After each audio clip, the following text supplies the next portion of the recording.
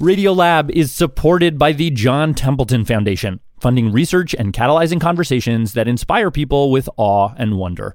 Learn about the researchers making the latest discoveries in the science of well-being, complexity, forgiveness, and free will at templeton.org/podcast. Radiolab is supported by Progressive. Most of you aren't just listening right now, you're driving, exercising, cleaning. What if you could also be saving money by switching to Progressive? Drivers who save by switching save nearly $750 on average, and auto customers qualify for an average of 7 discounts. Multitask right now. Quote today at Progressive.com. Progressive Casualty Insurance Company and Affiliates. National average 12-month savings of $744 by new customers surveyed who saved with Progressive between June 2022 and May 2023. Potential savings will vary. Discounts not available in all states and situations.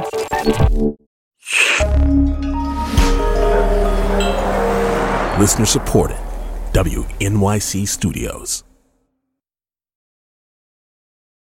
Oh, wait, you're listening? Okay. All right. Okay. All right. You're listening to Radiolab. Radio From WNYC. See? Yeah. Hey, I'm Jad Abumrad. I'm Robert Krulwich. This is Radiolab. And today, All right. We are on the corner of 3rd and 42nd heading east. we're talking about, what are we talking about? We're talking about your We're talking about expat rebellion. Yes. Okay, I like it. And as you just heard, it comes from our producer, Simon Adler. And a quick warning, if you've got kids listening, there are a few curse words in this story, so just be warned.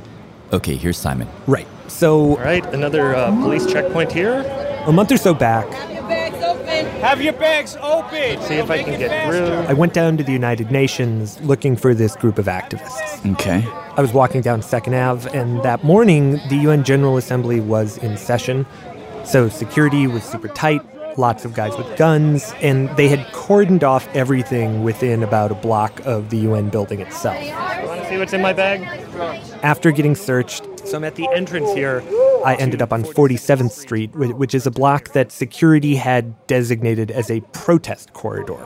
We are here to oppose. So on this one block, security had divided the street into a dozen or so quadrants. Chinese Communist Party is a mafia! Each quadrant occupied by a different protest group yelling at the UN. Freedom!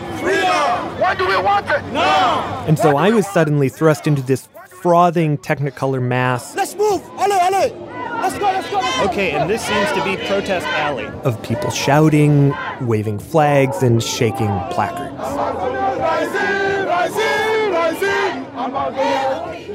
I mean, you could pick any cause, any issue on the planet that you would like to protest. Show up, and there will be at least 7 other people protesting it along with you. Really? So who was out there? Oh, you name it. My issue is Palestine-Israel. Folks who were pro-Palestine. We're protesting against the Buhari government. Anti-Nigerian government, climate change activists. Most groups had their own little 10-foot by 30-foot area marked by police barricades. And so every few steps, you'd encounter a different cause. I mean, on 47th Street, on the far left side of it, you had these Egyptian Americans just going wild. We are for Egypt. Okay. And for the President Sisi. Chanting in support of President Sisi. Well, just 60 feet away on the other side of the street, there's an anti-Sisi Egyptian protest going on. And then smack dab in the middle of all of this chaos are the Falun Gong protesters. Probably 100 of them, decked from head to toe in bright yellow, standing like statues, perfectly still and silent. This is a buffet of discontentedness. All of the protesters were facing the UN, yelling in that direction, trying to get the attention of the media, or presumably of the diplomats walking in. But this one group... Okay, let's see if I can find my... The group I was there to see, in fact. They had their backs turned to the UN. They were taking a totally different approach, because their audience was actually halfway around the world. And here is a friend. Joel. How you doing? Good to see you, man. Hi, how are you? They're from Gabon. It's a small little country on the west coast of Africa. And the reason these Gabonese folks had gathered around the UN was to protest against their longtime, quote-unquote, president dictator Ali Bongo. Like B-O-N-G-O? Bongo, like the drum. Anyway, they were this sort of eclectic group. One of them, Joel, was wearing a Gabonese flag as a cape. The best-dressed activist of the whole lot. Yeah. Another, Yurik, was in a suit. Coming from work. You guys expecting more people to show up? Well, awfully so. And there were only like 7 of them there. But one of them always had their phone out. On est tous live. Shooting video. All right. Somebody want to say something? And live streaming it. Because we live. Africa is watching us. This was why I'd come to see them. Because, well, everybody else at the UN that day was trying to get the media or the people around them to take notice. These Gabonese activists were broadcasting directly to the people of Gabon. Through videos and tweets and Facebook posts, they were fighting a dictatorship thousands of miles away.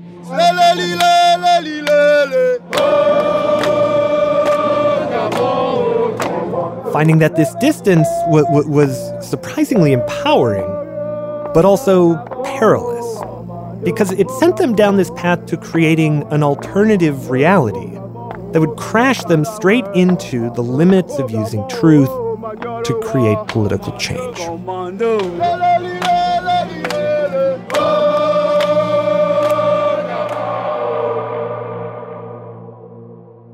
But how exactly? Check, 1, 2, 3, 4, 5. Well, let me back up a little bit. The first time I met this group of Gabonese activists was at this annual vigil. Do you mind telling me where we are and what we're doing here? Okay. Excuse me, for the church, where are we in the church? Which church is that again? Here in New York. St. Alois. St. Alois, okay. So we are in St. Alois Church. This is Frank Jacques Ten. It's a Catholic church in Harlem? Harlem, yeah. St. Alois in Harlem, okay. And I met him in the entryway of this huge Roman Catholic cathedral on 132nd Street. And I think we're going to go. Okay. We'll talk more. Okay, we'll talk more. We went inside and there were about 9 people there. Otherwise empty church? Otherwise empty church. The service is beginning. Seigneur nous a aimés comme on n'a jamais aimé. Il nous guide chaque jour comme une étoile dans la nuit. Everyone was gathered in the first couple rows of pews. The whole thing was in French, and it was basically just a Catholic mass. Car nous suit la vie et nous suit l'amour. Ô Seigneur, emporte-nous dans ton amour. Bonjour. Bonjour. But then this woman, Elvine Anjembe, in a red blouse and black slacks, goes up to the lectern and starts reading out these names. Abag Mve Innocent. Abaga Ndong Elvis. And who are these people? Well, they're the names of several dozen men and women who were killed by Ali Bongo's government. Bidi Bindong Ulrich Jeffrey. Bugenda Bernard. And what happened? Why were they killed? Well, I mean, there are consequences for Gabonese people going against the regime. This is Elvine, the woman you just heard reading those names. Elvine Anjembe, and Elvine is an activist by night, academic by day. I work as a researcher for NYU looking at sexual behavior, sexual health, and I live in Harlem. She moved here from Gabon in 2006, and she says on the ground back in Gabon, protesting openly is impossible. Anybody that has been outspoken is threatened and arrested, by the Bongo regime. And to understand how Gabon got to this place, she says, oh, well, how far do you want to go? You go as far back as you want here. You've really got to go back to the beginnings of the country. Okay. Gabon was colonized by France in the 1800s, and they governed Gabon until 1960. When the French pulled out and shortly thereafter handed power over to a man named Omar Bongo. Omar Bongo, Président de la République Gabonaise. Ali Bongo's dad. And Omar, Papa Bongo, had no political experience. Je ne suis pas venu par un coup d'État. Ruled the country between 1967 and 2009. Totaling 42 years. This, by the way, is Brett Carter. And I study politics in Central Africa. Now, over the course of these 4 decades, Omar Bongo served the interests of the ruling Gabonese elite and the French elite, not average citizens in Gabon. Papa Bongo basically made himself and his cronies wealthy while the rest of the country crumbled. Gabon is an oil-rich country, and while they were pumping thousands of barrels of the stuff a day, next to none of that revenue was invested in things like roads or schools. Of course, he controlled the army, he cracked down on the press, bought off and killed off political opponents. And while Omar was busy with all this, running the country into the ground, his son Ali was busy trying to get his disco career off the ground. Now, his career as an entertainer didn't work out, but in 2009, when Omar Bongo died, Omar Bongo of Gabon died in office last Many Gabonese lived their whole lives under his presidency. Ali found another calling. Ali Bongo became the dictator, so-called president, as you would hear it, of Gabon. Okay, so it's Bongo followed by a bongo. Bongo, bongo. Bingo, bango, bongo. Okay. And now there was an election in 2009 that put Ali Bongo in power, but there's obvious electoral fraud on behalf of the Bongo regime. The election was marred with paying voters for voters' cards, giving citizenship to foreigners in exchange for votes. So he's elected, but it's not an actual election. And when Ali took over, the country continued to spiral. Thousands of Bongo's allies were put on the government payroll, but never expected to work. A third of the country remained stuck below the poverty line, all while Bongo was adding to his collection of hundreds of luxury cars and scores of French villas. And along with this came violence. Well, my brother... Again, Frank Jocten. A little brother of mine was politically involved with one of Ali Bongo's opponents. And right away, Frank says Bongo cracked down. You have people entering his house in the middle of the night, terrifying his children, being harassed by the police. And, my mother was calling me, for example, crying and stuff like this. Like, she was actually afraid that your brother could be killed for his political positions. That is correct. That is correct. So I felt that she was asking me to help out. But at this point, Frank was already living here in the States. He'd arrived in 1991 and was working in IT. I was so far from the country. And so what I do is go to Twitter, made a profile, and typed in, Gabon is not a country with good governance, something like that. Then I put the hashtag Gabon, White House, CNN, and I sent my first tweet. There was nothing else that I could do. And while he never heard back from the White House or CNN. No, they didn't really respond, but what it did is connect me to other Gabonese people who, when they saw the tweet, they tweet back.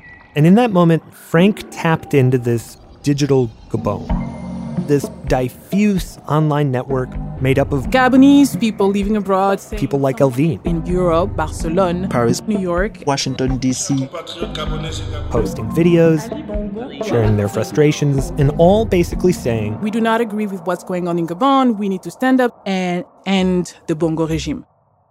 And this digital Gabon, they set their sights on the 2016 presidential election, when Ali Bongo would have to run to hold on to power. We all decided, okay, we're gonna win this. This is Yurik Ayoum. And what am I supposed to say again? He's also an activist. So they're pinning their hopes on having a free and fair election, which they have never had? Well, yes. If you know that the dictator's hell-bent on winning come what may, I wonder why that is even plausible. Well, first of all, plausible or not, I think these Gabonese folks living outside of the country felt a real moral imperative here. Like, we're not subject to the same risks as people living inside the country. We thought because we're diaspora, we have the responsibility to influence the political game in Gabon. They believed they could do things, campaigning and politicking, that would have been very dangerous or even impossible on the ground.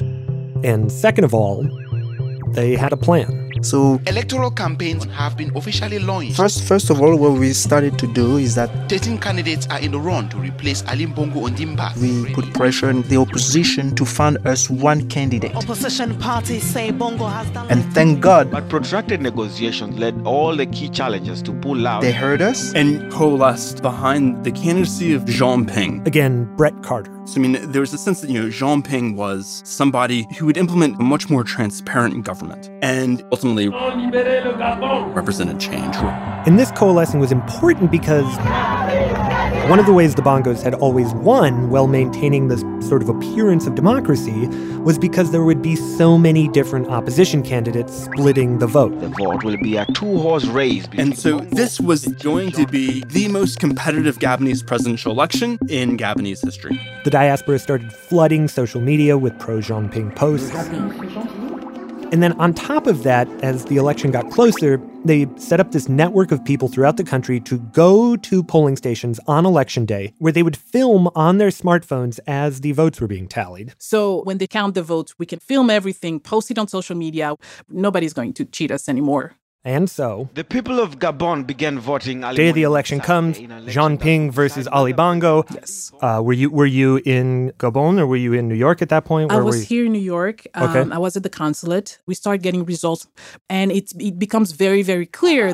Jean Ping said he just announced that he thinks he's winning. That Jean Ping is winning. And seemingly by a lot. According to their election monitoring videos and early results, I mean, it looked like out of the 9 provinces in Gabon, 7 had voted predominantly for him. And meanwhile, online,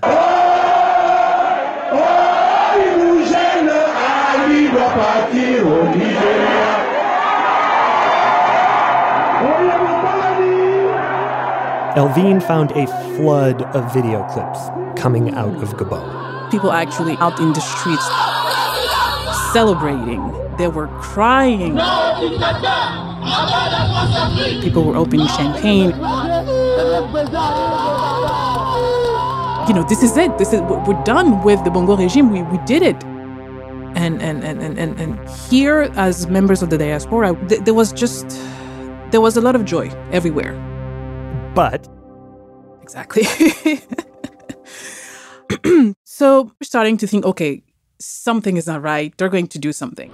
Gabon is tense as the results of the presidential vote remain unresolved. The results started to delay. Specifically because they weren't getting the vote counts from one final province. The Otougoué, the last province. So we're waiting. A day goes by, then a second, and a third.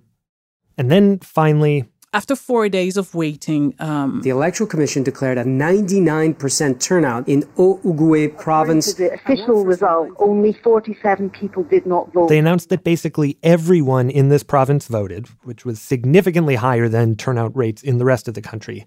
And of the 99.93% of people that voted, 95% cast their ballot for Ali Bongo. The equivalent of like every single person in Wisconsin voting Democrat. Results, that are just not true, but are just enough to give Bongo the victory over Jean Ping. Just enough so that he would remain president and dictator of Gabon. And I mean, come on. What can you possibly do? I mean, it's blatant. So blatant, so obvious. There is no way. Yeah, this is a profoundly fraudulent election. No one thought that the 2016 election would be at all fair. But this sort of obvious electoral fraud was, basically unprecedented. We reached out to the Gabonese government to get their side of all this. They did not return our request for comment.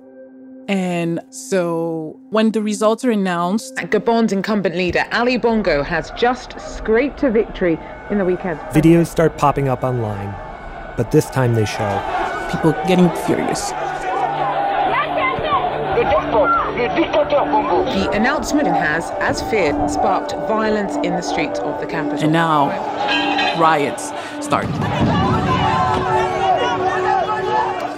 It was chaos.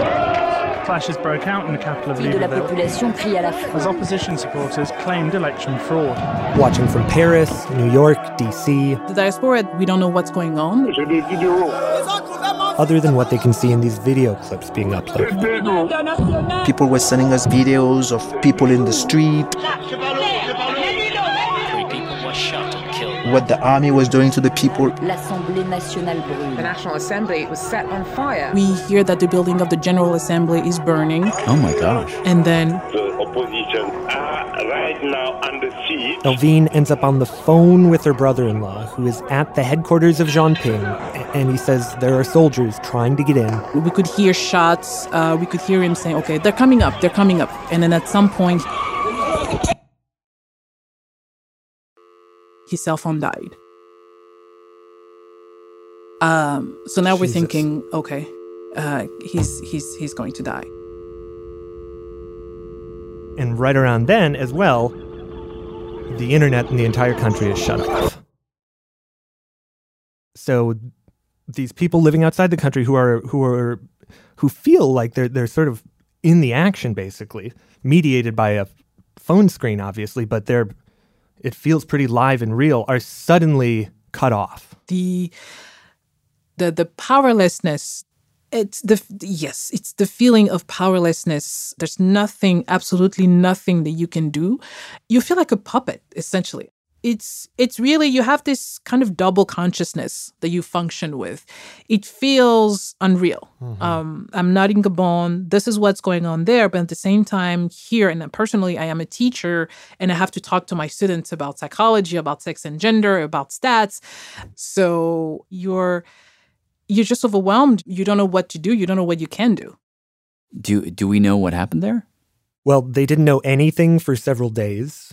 But when they were able to get back in touch, in the case of Elvine, they found out that her brother-in-law was okay. He'd been arrested, but was okay.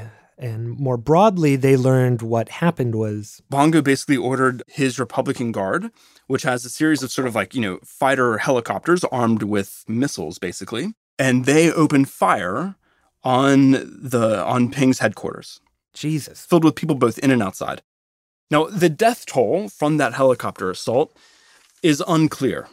We still do not have the full count to this day. But at least 24, 3 dozen.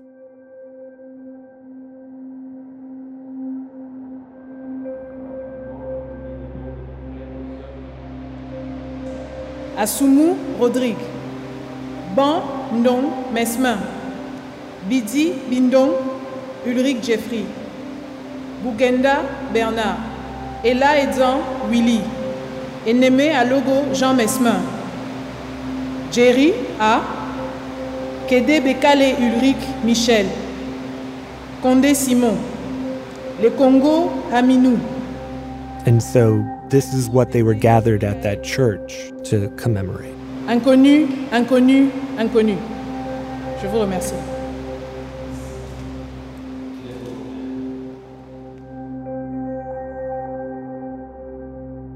Now, in Gabon, after these attacks, life is slowly returning to normal in parts of the city. We're seeing more people. We basically went back to that cemetery peace that we've always had. Things went back to the way they were before the election, with Ali Bongo in power and the people of Gabon really unable to do anything about it.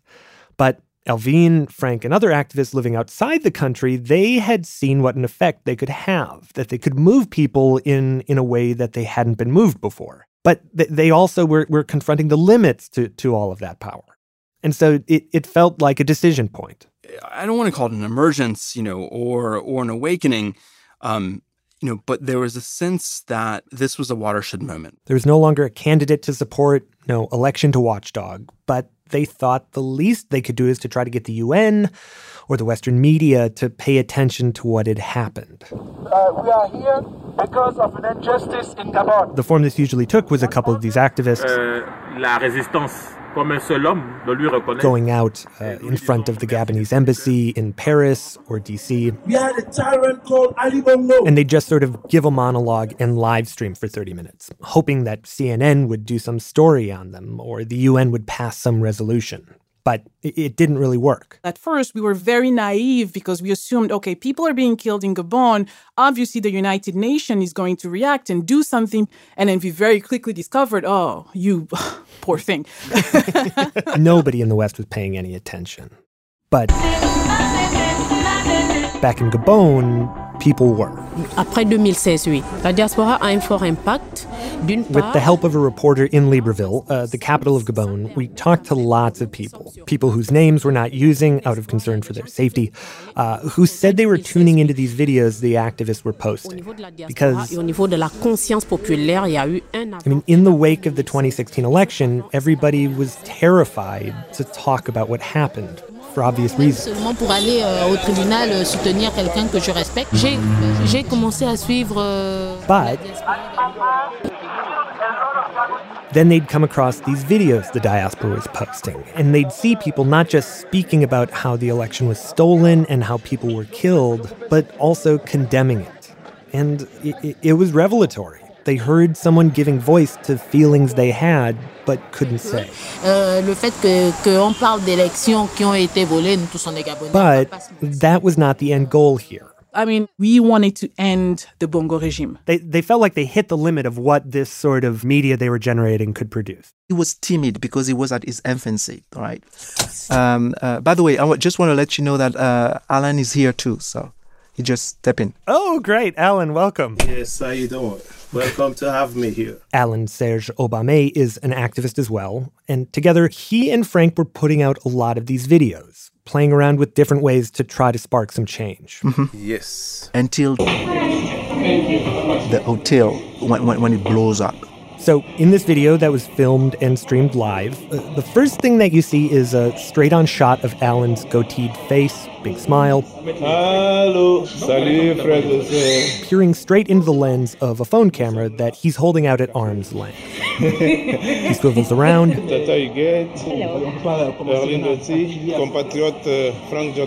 Points the camera at Frank and introduces him, along with a couple other folks that are there with him.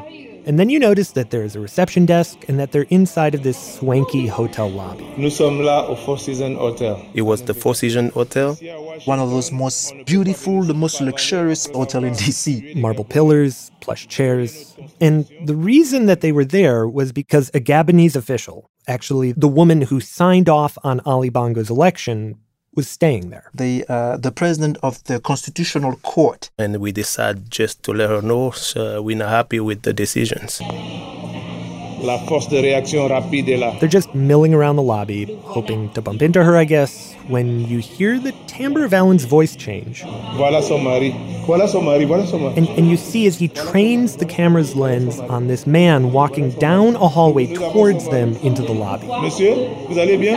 They shove the camera right up into the guy's face, who's actually their target's husband. Bonjour, je suis Monsieur Alain Serge Obame. And we started to have an interaction with him. Qu'elle nous explique pourquoi elle a violé la Constitution. And now you see him making a beeline for the elevator.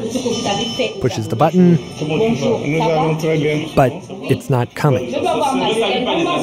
And we started to scream at him that you kill people in Gabon and stuff. At this point, no, you don't have to call the security. Call security. Okay, no problem. Moments later, these black-suited men start ushering them towards the exit. This guy is a criminal. He killed people here. I have right to film it. Don't talk about through the revolving doors. Fucking criminal. We could. Just know you asking criminals. And so now they're out in the rain, and at this point you think they're done. Like, they made their point. They're not going to be able to get back inside. Donc, nous sommes venus. But no. Four Seasons Hotel at Washington, D.C. Instead of ending it right there, okay, tous les Gabonais, venez nombreux. We told the Gabonese people that's where the hotel where she is. Venez nombreux. Posted the hotel's phone number. And said, blow the phone line. And thousands of miles away, people in Gabon saw it. C'était aux environs de 23h quand le numéro... People like this guy.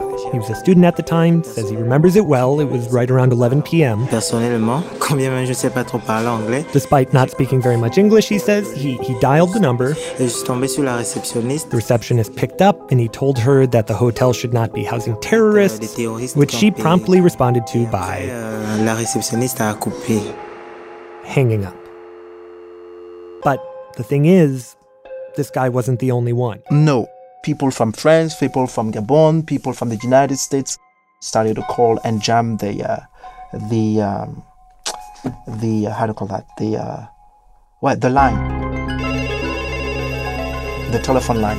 And suddenly, the receptionist is just being bombarded. Oh my God. They doxed the hotel. Wow. To the point that the Chief Justice no longer felt comfortable, and so she goes to a second hotel.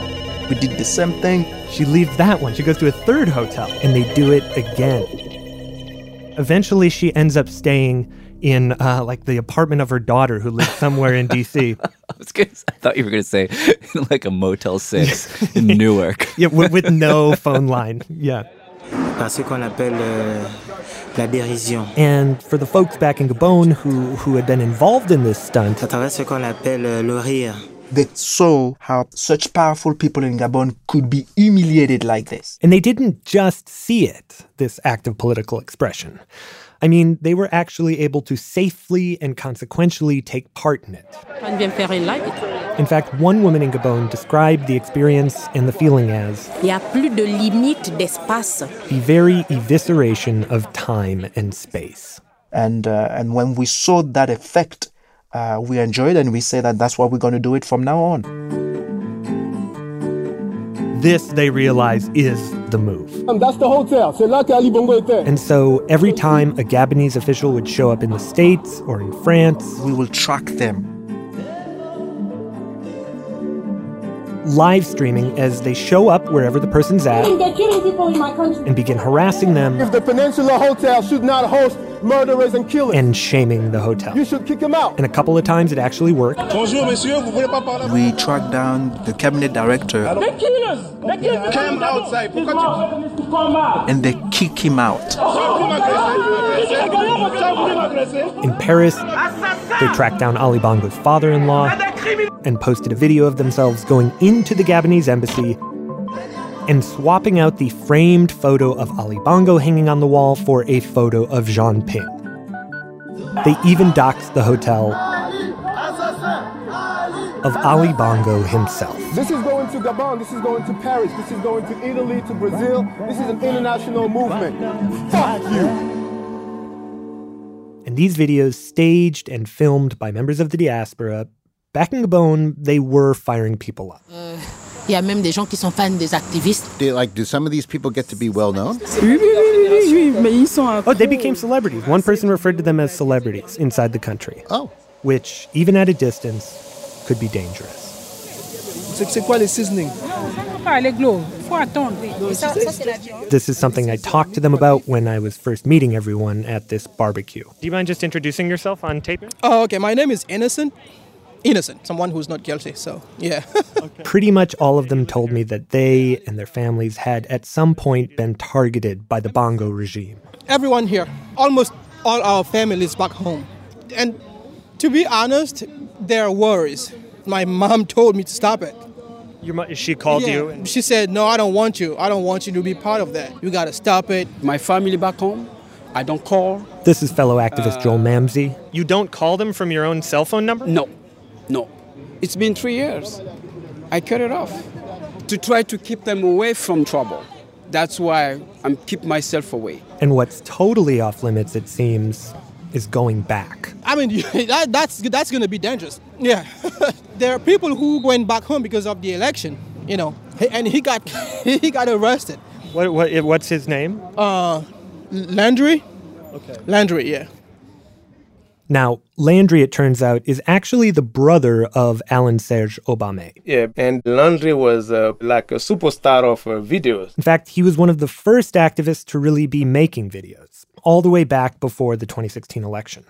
At the time, he was living in Miami, working as a businessman, and was a huge Jean Ping booster. He went back to Gabon right before the 2016 election to support Jean Ping and do the campaign. But when his plane touched down in Libreville, the capital... When he get there to the airport, they kidnap him.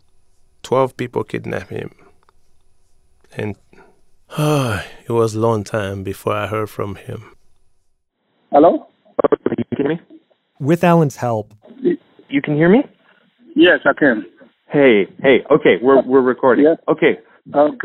I was able to talk to Landry. My name is Landry Washington, calling from the prison cell in Libreville, Gabon. How are you calling me right now? They have a social service here at the prison where we can make a phone call Do the prison guards or does anyone know that you're talking to me? They probably listen to all my phone conversations. They listen. And there is certain things that you understand that I cannot say over the phone. But trust me, the conditions are very, very, very difficult. And just to be clear, you are an American citizen, yeah? I am an American citizen. He's a U.S. citizen and he's just being held? Yeah.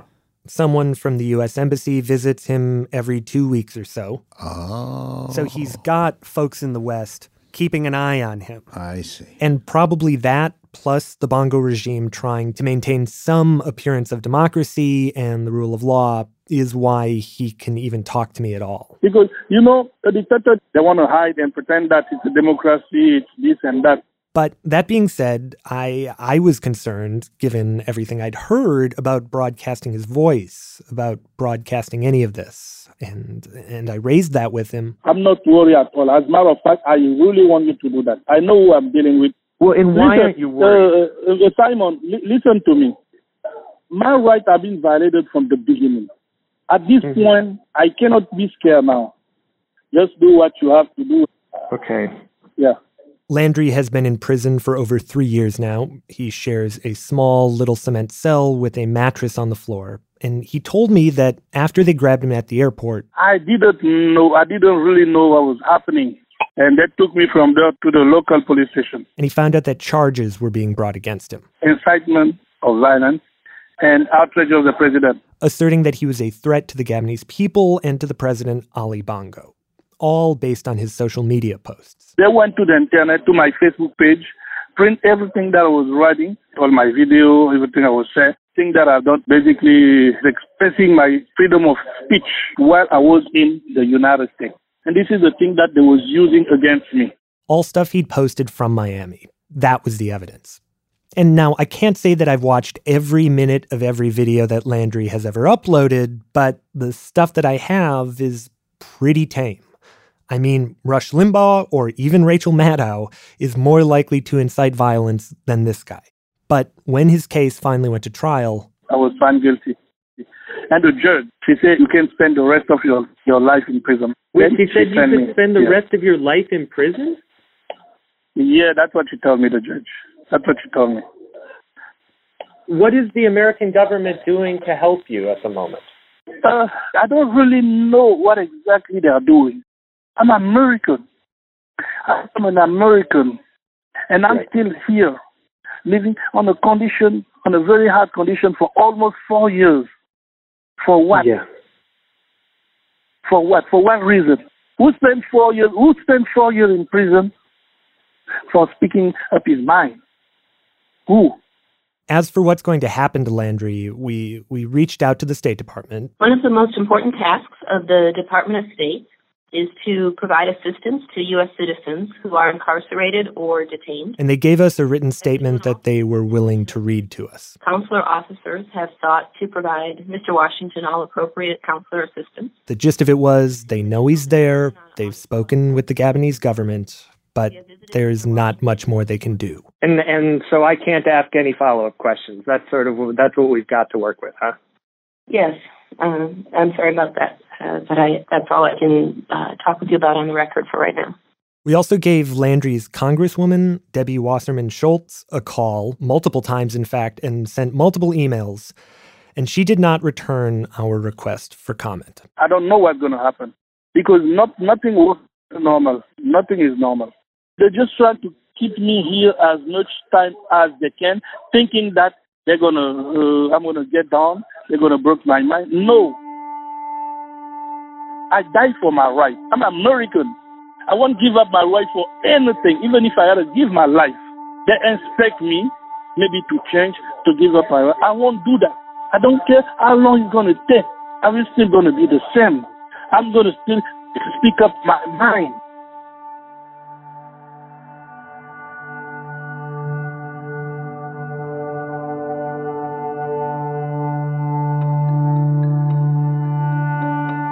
We're going to take a quick break.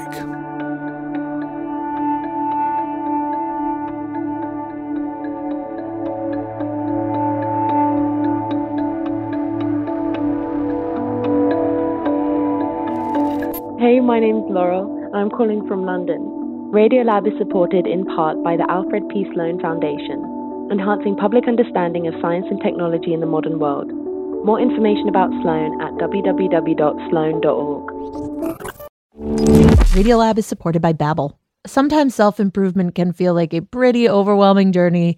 So what if this year you just got a tiny bit better every day? When you're learning a new language with Babbel, that's exactly what you're doing. Babbel is a science-backed language learning app with quick 10-minute lessons that have been handcrafted by over 200 language experts to help you start speaking a new language in as little as 3 weeks. You can learn everything you need to have real-world conversations, café s'il vous plaît, from vocabulary words to culture and more. And if Babbel can help you start speaking a new language in just 3 weeks, imagine what you could do in a few months or a full year.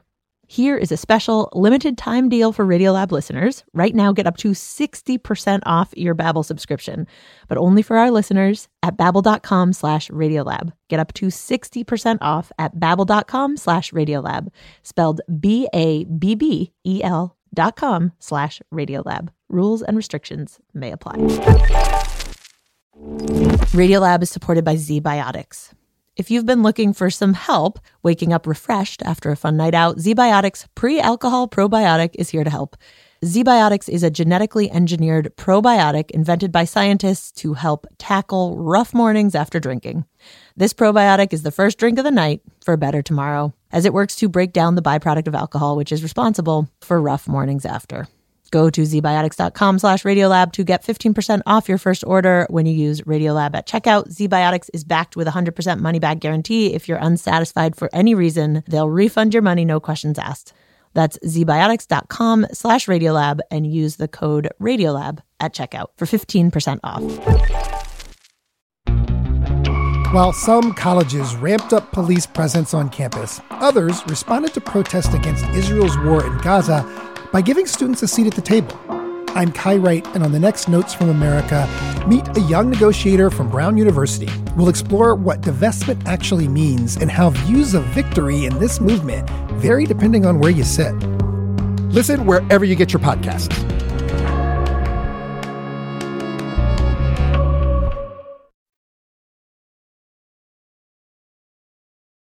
Jad. Robert. Radiolab. Back to Simon. Right. So at this point, we've got a brutal dictator, a series of scam elections, people murdered, and a U.S. citizen imprisoned. And a diaspora doing what they can from a distance. They've gotten some traction, but the Bongo regime is fighting back, threatening their families. And I should say, sometime in 2016, these activists stopped just doing political stunts to rile people up. They also started providing facts.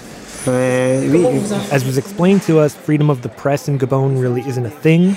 La liberté de la presse au Gabon, c'est pas vraiment... The Bongos have a long history of suspending publications and banning journalists who report things they don't like. That's actually why we're not naming the journalist who helped us conduct these interviews in Gabon. And so folks like Frank essentially became news broadcasters. Yes, so I was using the platform that I have in order to spread the information, yes. Like what kind of things? Everything from palace intrigue inside the Bongo regime to things like if a riot was being quashed in Port-Gentil, they'd report that. Well, how would they know that if they were living in the District of Columbia? Well, inside of the Bongo government, there's people who do not like that system. So they call us and they contact us, sometimes even the international press. And also, I have people on the ground. They tell me what they see, what they hear. After he'd get this information, Frank says he'd usually make a video, sometimes send a tweet, and boom. Thousands of people would know about it. And then the audience gets now to actually see what's going on in their own country on a bounce from Canada or America or France? Exactly. It's looking across the ocean to see what's going on in your own backyard. Yeah, wow. And for people like this businesswoman, this was a big deal. She says at the end of the day, after she's put her kids to bed, she sits down for what she calls Gabon time. 30 minutes or so where she scrolls through what the diaspora is posting. And at this point, she really relies on them for facts. And so one of my fear is to relay what Donald Trump will call fake news. And because of that, yes, I have to be like a journalist. I have to really dig deep and make sure that my sources are legit and make sure that what they're saying is true. They were basically these remote newsrooms. But then things got complicated. I was home. I was surfing the internet, I think sometime around 9 p.m. Again, this is Elvine Onjembe. I come across a tweet from a reporter from the Washington Post, Siobhan O'Grady, saying, I've heard rumors that Ali Bongo is dead. I've heard rumors that Ali Bongo is dead. And like, what goes through your head first? Shock. There was no indication that he was sick or anything, and that just seemed too easy. Is that possible? Is that a thing? Are we just free from dictatorship just like that? No, Academic Brett Carter was equally confused. Yeah. At that point, my sense from communicating with people incidentally on Twitter was that Ali Bongo was in Riyadh, Saudi Arabia for a conference, and he suffered some kind of health crisis. But whether his heart was still beating remains unclear. That's what we knew. And as they looked for news of this coming out of Gabon... Nothing. For 4 whole days, the government doesn't even acknowledge that anything is going on. Until... On October 28th... Mesdames et messieurs, le président de la République, Ali Bongo Ondimba, a eu un malaise. The spokesperson of the government comes out and says, well, Ali Bongo felt dizzy and he was taken to the hospital and he was diagnosed with une fatigue sévère. Severe fatigue. And that any other claims are just... Face à la propagation des fake news. Fake news. Je vous remercie. And your response or reaction is what? That's complete bullshit. Come on. Of course that's bullshit. I mean, when Omar Papa Bongo, Ali's dad, died in 2009, there are people who think that there was 3 weeks between Omar Bongo's death and its announcement. 3 weeks? Yes. So there's precedent for them hiding deaths. While the government claims the president... And I mean, immediately following this government press release... It was the very next day. Reuters reports that Reuters, the media outlet Reuters, reports that... President Ali Bongo suffered a stroke. Ali Bongo had a stroke. Totally contradicting the official account. And then... November 6th... 2 weeks later. Yes. Okay. A French government official tweets... Ali Bongo est-il mort? Ali Bongo is deceased. Like an official of the French government? Yes. The municipal councillor of Lens. We ask him questions, and he doesn't say anything.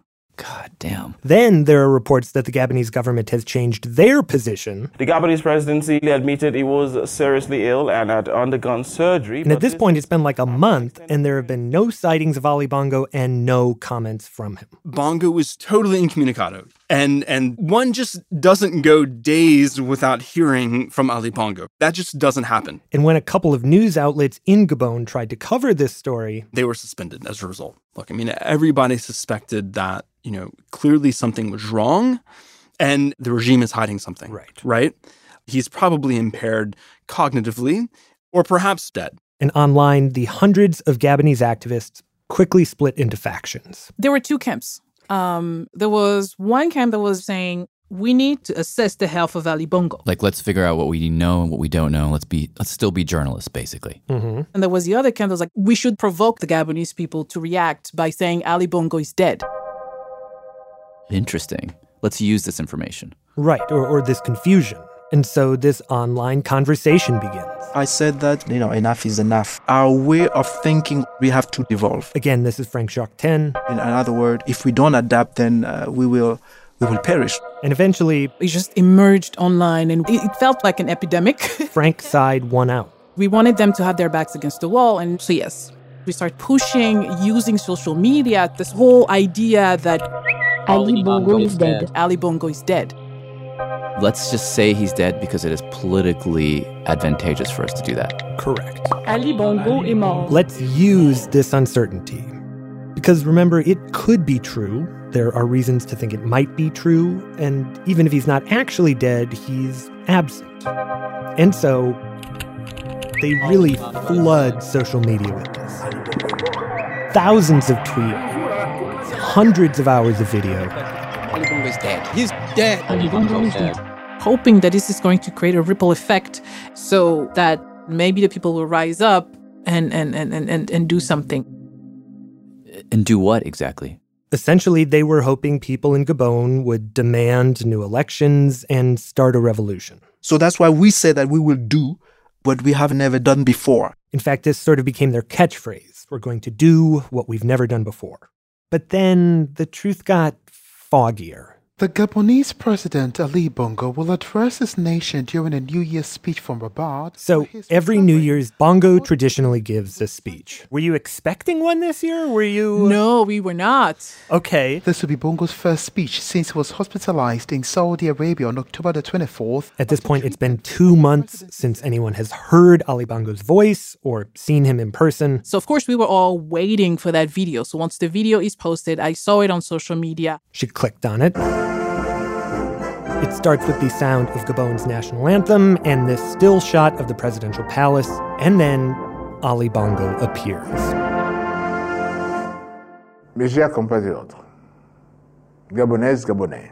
He's seated behind a desk in a blue suit with this strikingly pink wall as the backdrop. And then there's a flag, the country's flag, behind him. De bonheur, de prospérité. And Elvine says as soon as she heard his voice, she thought, something's wrong here. The speech is slurred. Comme vous le savez, l'année 2018 a été marquée. And his face... The movement, the size, even the facial expression as he speaks. I mean, it looks like his face has been pasted onto something. It just looks weird. Que Dieu vous bénisse et bénisse le Gabon.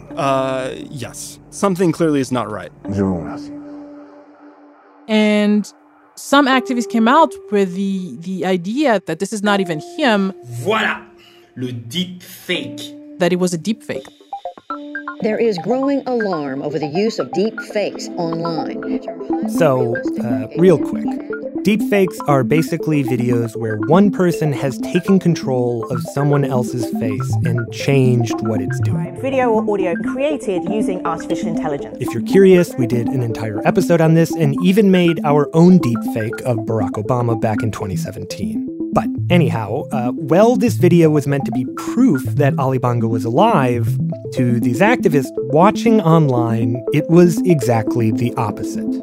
The term that people used at first was puppet, right? This was a puppet. Is it a deep fake? I don't know. And we talked to some digital forensics folks. They don't know.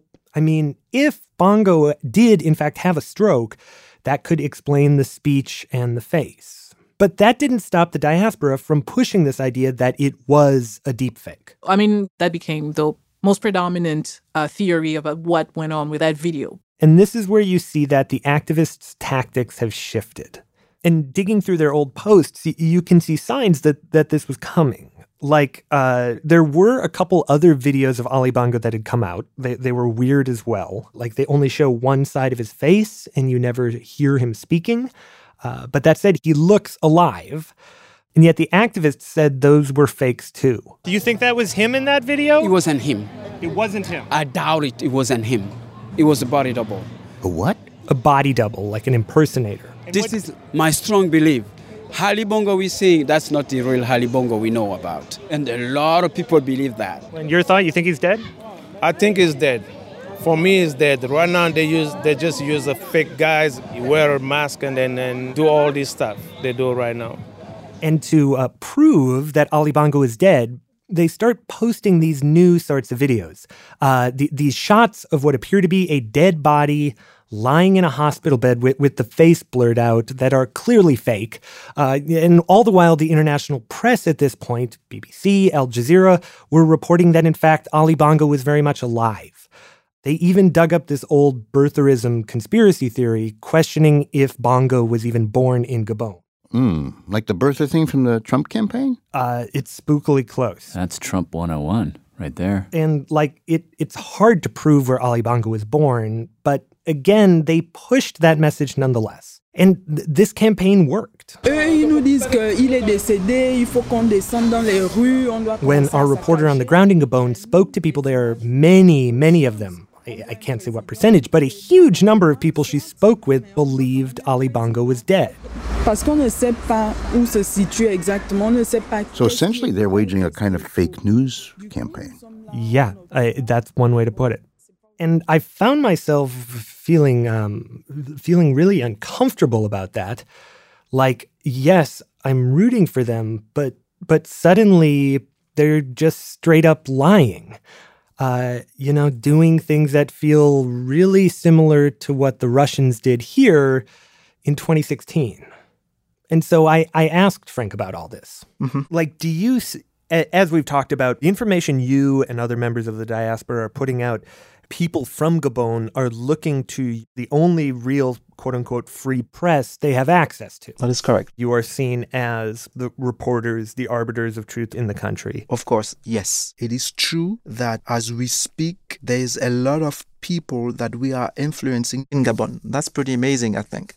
Well, yeah, but then at the same time, you all have pushed this message that Ali Bongo is dead, when in fact it's unverifiable. And yet you've pushed that. Well, personally, I haven't said really that Ali Bongo is dead. I'm not, because I've been smart enough not to say that. But what I do say is that Ali Bongo is not the same. Now, people can interpret that any kind of way, and I leave it vague like that on purpose. Right, but like you all put out the hashtag Ali Bongo is dead or Ali Bongo c'est mort. Yeah, I relay that information, but I never said that he was dead. Like I said, because I need a death certificate. Okay, but of course we live in a world where sensation is important. I mean, Ali Bongo is dead. I mean, it's gonna sell. I mean, it attracts people because he's the head of states. But what I'm concerned about is the betterment of my people. And personally, I don't believe anymore in election in Gabon because the people in power have found ways and means to trick and stall elections. And so, yes, I'm doing on purpose to incite our people to stand up for a new Gabon, a better Gabon, and force this government to bow down. The country is wealthy enough for them to be able to eat, educate their children, basic things. And if there is a government that do not allow them to experience this, then yes, this government for me need to be overthrown. That's what I want to encourage my people to do. But that doesn't mean that we need to fabricate stuff. Like trafficking in the hashtag Ali Bongo is dead, I could see someone interpreting that as fabrication of information, but you don't see it that way. That is, I mean, well, unfortunately, we are at war.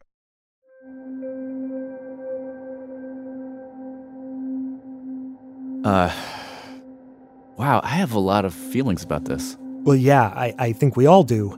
But before we get to them, there's one final beat to this story. I think January 5th. January 7th, actually. So 1 week after that quote-unquote deepfake video came out. I think it was 1 in the morning. Okay. One of my sisters lives in Gabon, and we were texting and we were talking and sending voice messages, and she was going to work. And then at some point she texts all of us and she says, "I'm going home, there's a coup."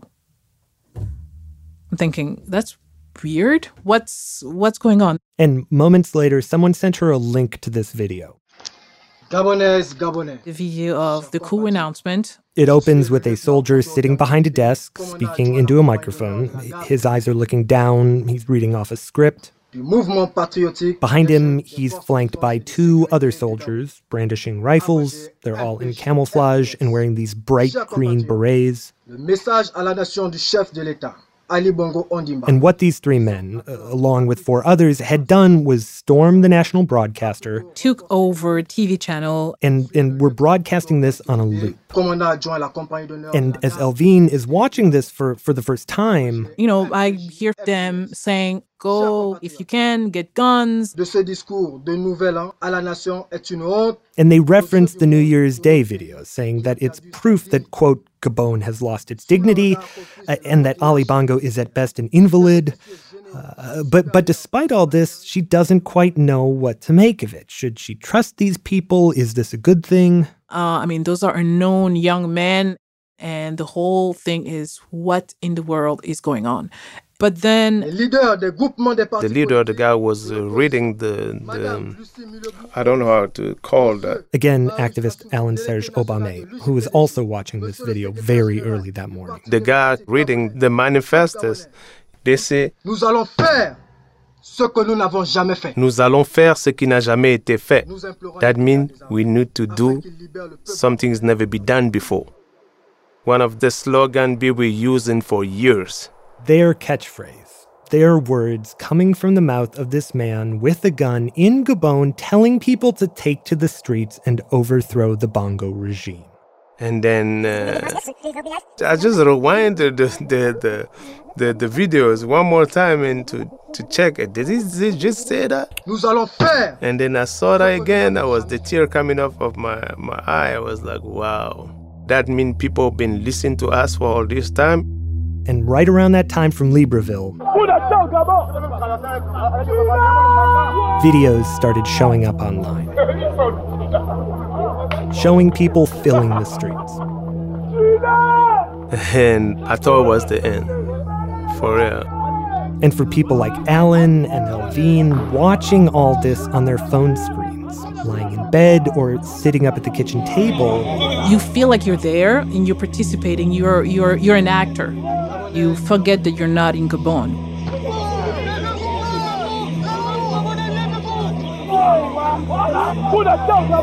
But then, I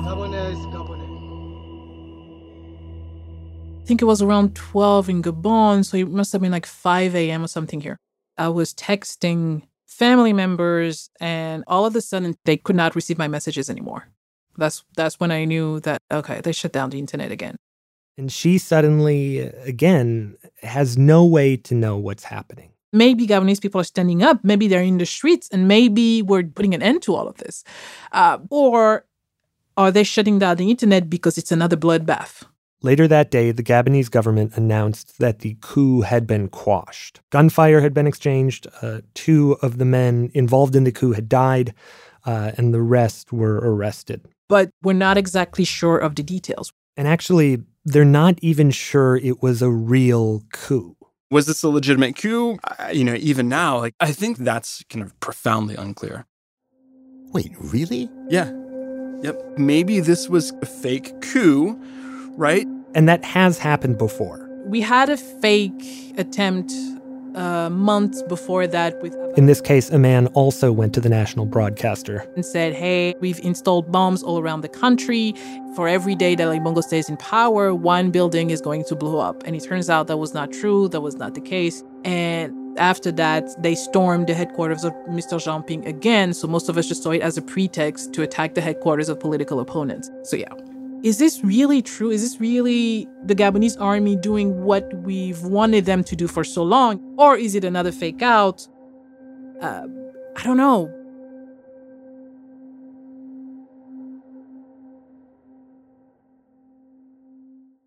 By the time we're at the end of this piece, you've made, I don't know what the heck is going on, honestly. Nobody knows anything. Have you noticed this? Right, and that is a day-to-day experience in the country. The fog is, to a certain degree, impenetrable. But why would, if this were a good guy, bad guy story, the good guys, the ones I'm rooting for, are the people who are against the dictator and who had for a while a cause, and a just cause, and who were speaking truthfully about what was going on in their country. All of a sudden, they've kind of made it a little murky by lying outright and telling you that the lie was saleable. Like that guy said, I hear you. Bongo is dead is a great hook. But also, I think that they showed up to what they initially thought was a knife fight to find that the other side had a machine gun. So what? But where it gets, I don't know what you do if you don't do this. Here's what you do. When the president disappears in Saudi Arabia and no one says boo, you say something fishy is going on. And then the internet goes, what is it? What is it? What is it? What is it? And you say, we don't know. That's what you do. But I mean, when the other side says, oh, he's fine, nothing's wrong, that is such a blatant lie that to counterbalance it. With we don't know. Yeah, we don't know just puts you at the fulcrum. It doesn't put you on the other side of the spectrum, allowing you to balance out opinion.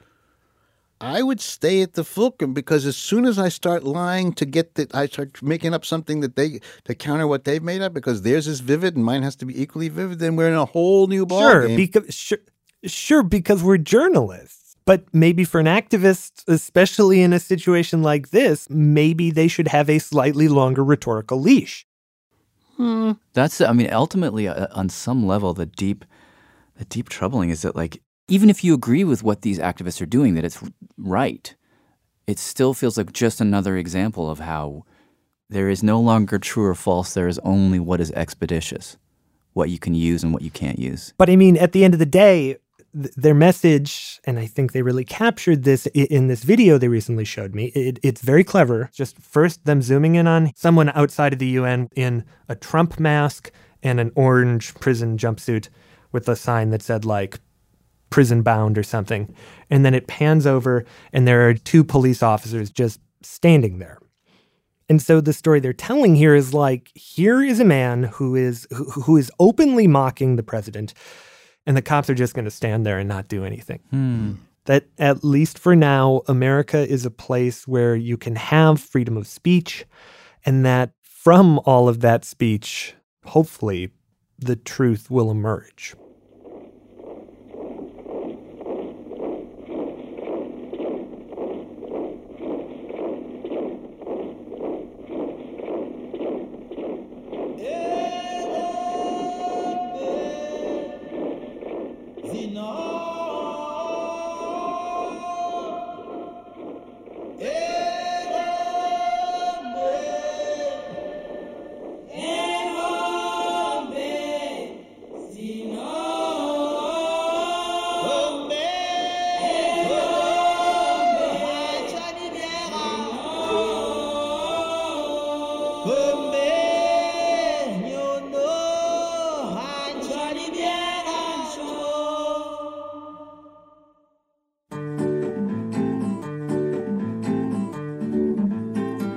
Our story was produced and researched and reported by Simon Adler.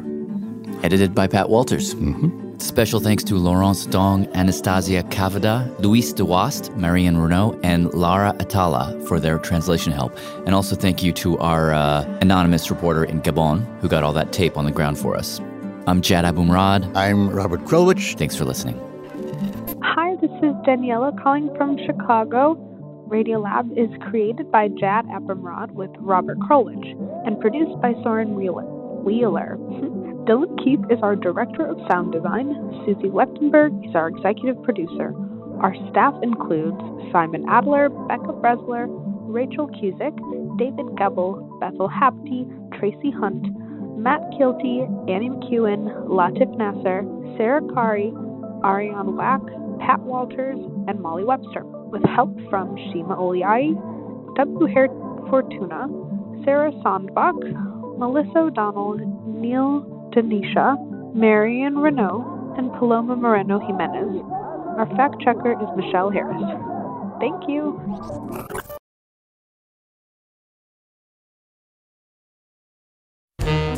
There's a lot going on right now. Mounting economic inequality, threats to democracy, environmental disaster, the sour stench of chaos in the air.